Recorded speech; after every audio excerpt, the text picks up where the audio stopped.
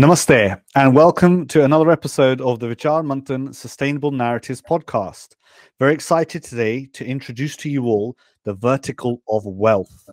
Now, wealth sometimes get coined in a negative light. Money and greed go synonymously, but really we should be thinking about wealth as something positive, a tool that we can all use throughout society. After all, we can't do without it. Very excited today to bring Janvi Ben Dadakar onto the platform.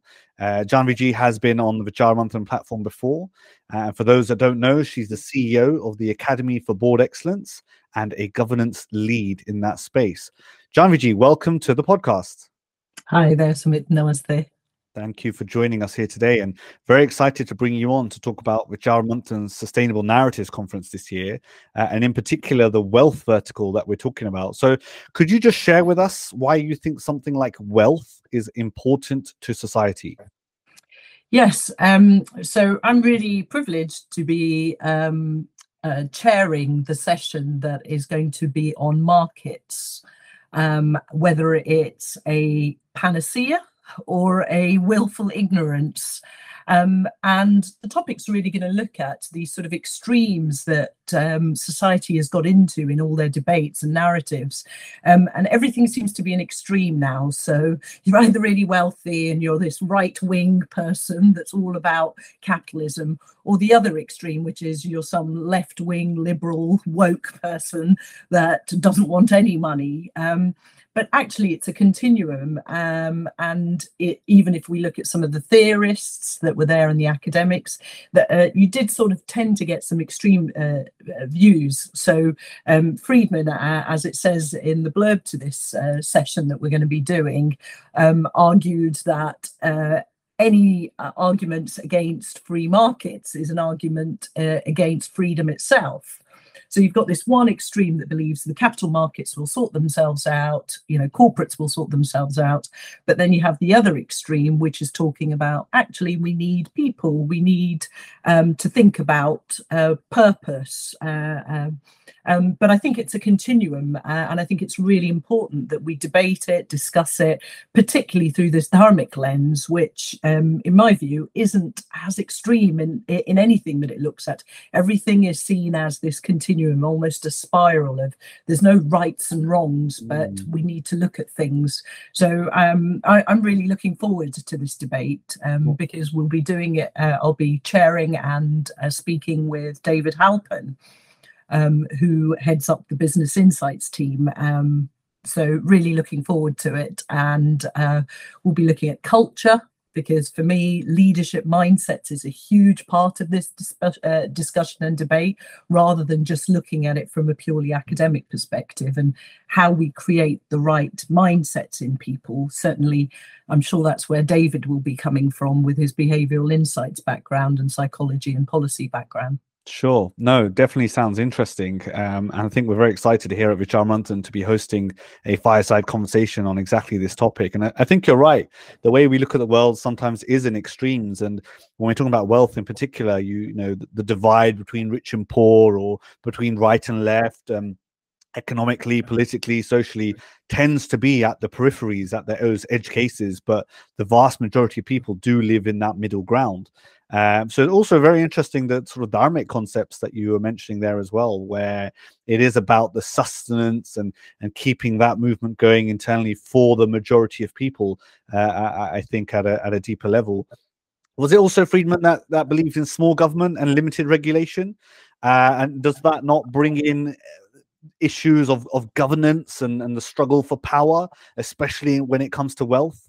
I think especially here in the West, wealth is deemed the terms of success almost, and a fruitful person is a wealthy person. But maybe you're going to bring about questions that challenge some of those narratives and actually show a more dharmic way of looking at things. Isn't necessarily the richest person in the room isn't the happiest?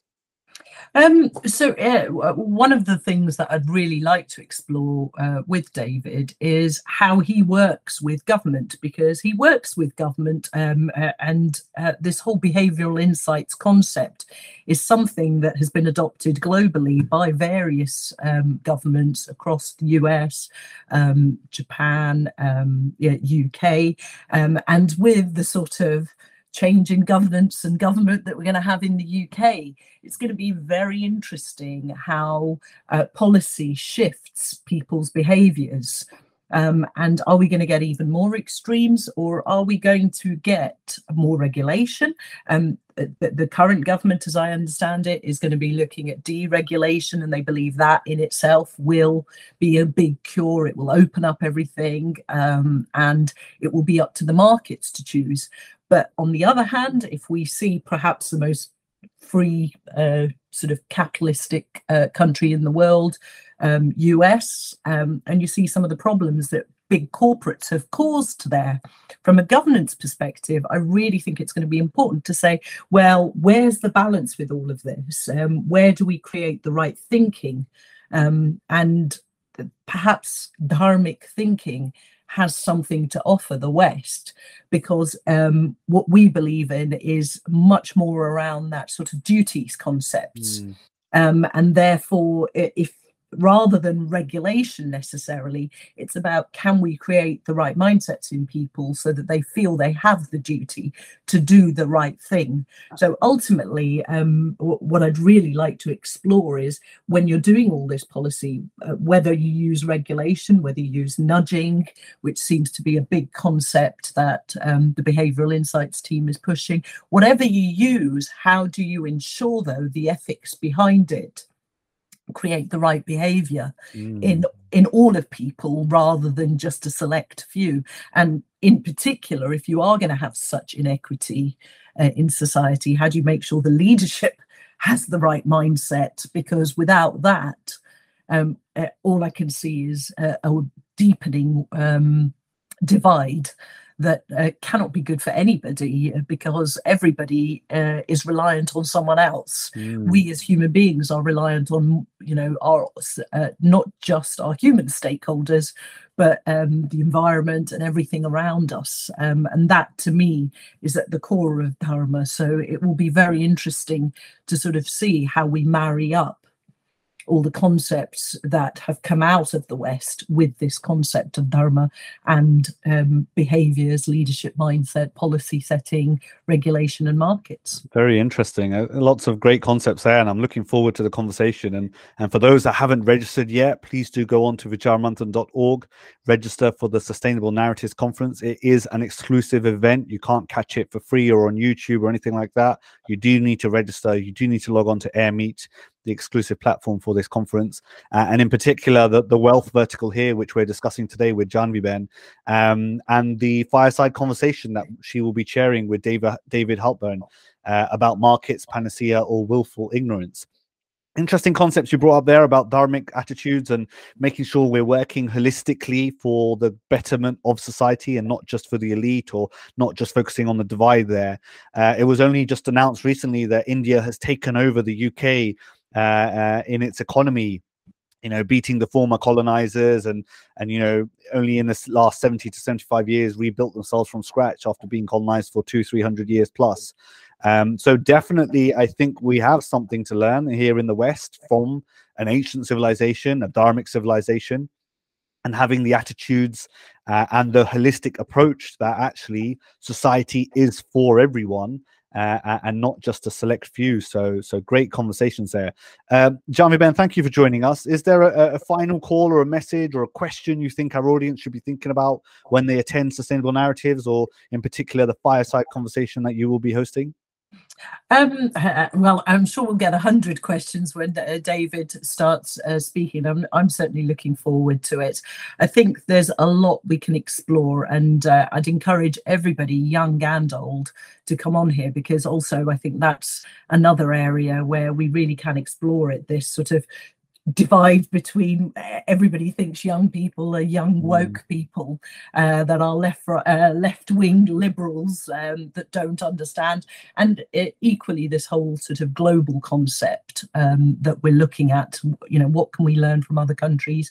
How can we use what is being used in governance, what's being used in policy making and behavioral insights to nudge people into the right way of thinking? But in order to do that, we need everybody to participate in this discussion. So I'm really looking forward to hearing from lots and lots of different people on that day, and any ideas, any questions. I'm sure the team at Vicharamanthan will be forwarding those questions. So I suppose the last thought I would leave everybody with is, where do we want to go with society? And where do we want these wealthy people, or how do we want to create wealth is I suppose the question I would leave everyone with. How shall we do it in a dharmic way? Excellent. Thank you for summing that up. And I just want to pick up on one thread very quickly, if I can. You talked about nudging theory, right? To me, that just sounds like more persuasion techniques. Whereas what you referred to earlier with dharmic concepts is actually how do we challenge policies and narratives for the greater good, and not just in particular. So I'll be pushing that question into AirMeet once the platform is live. And for everyone else, right, this is just one fireside conversation taking place in the wealth vertical. There are other fireside conversations talking about what money is it a problem, how do we benefit from it?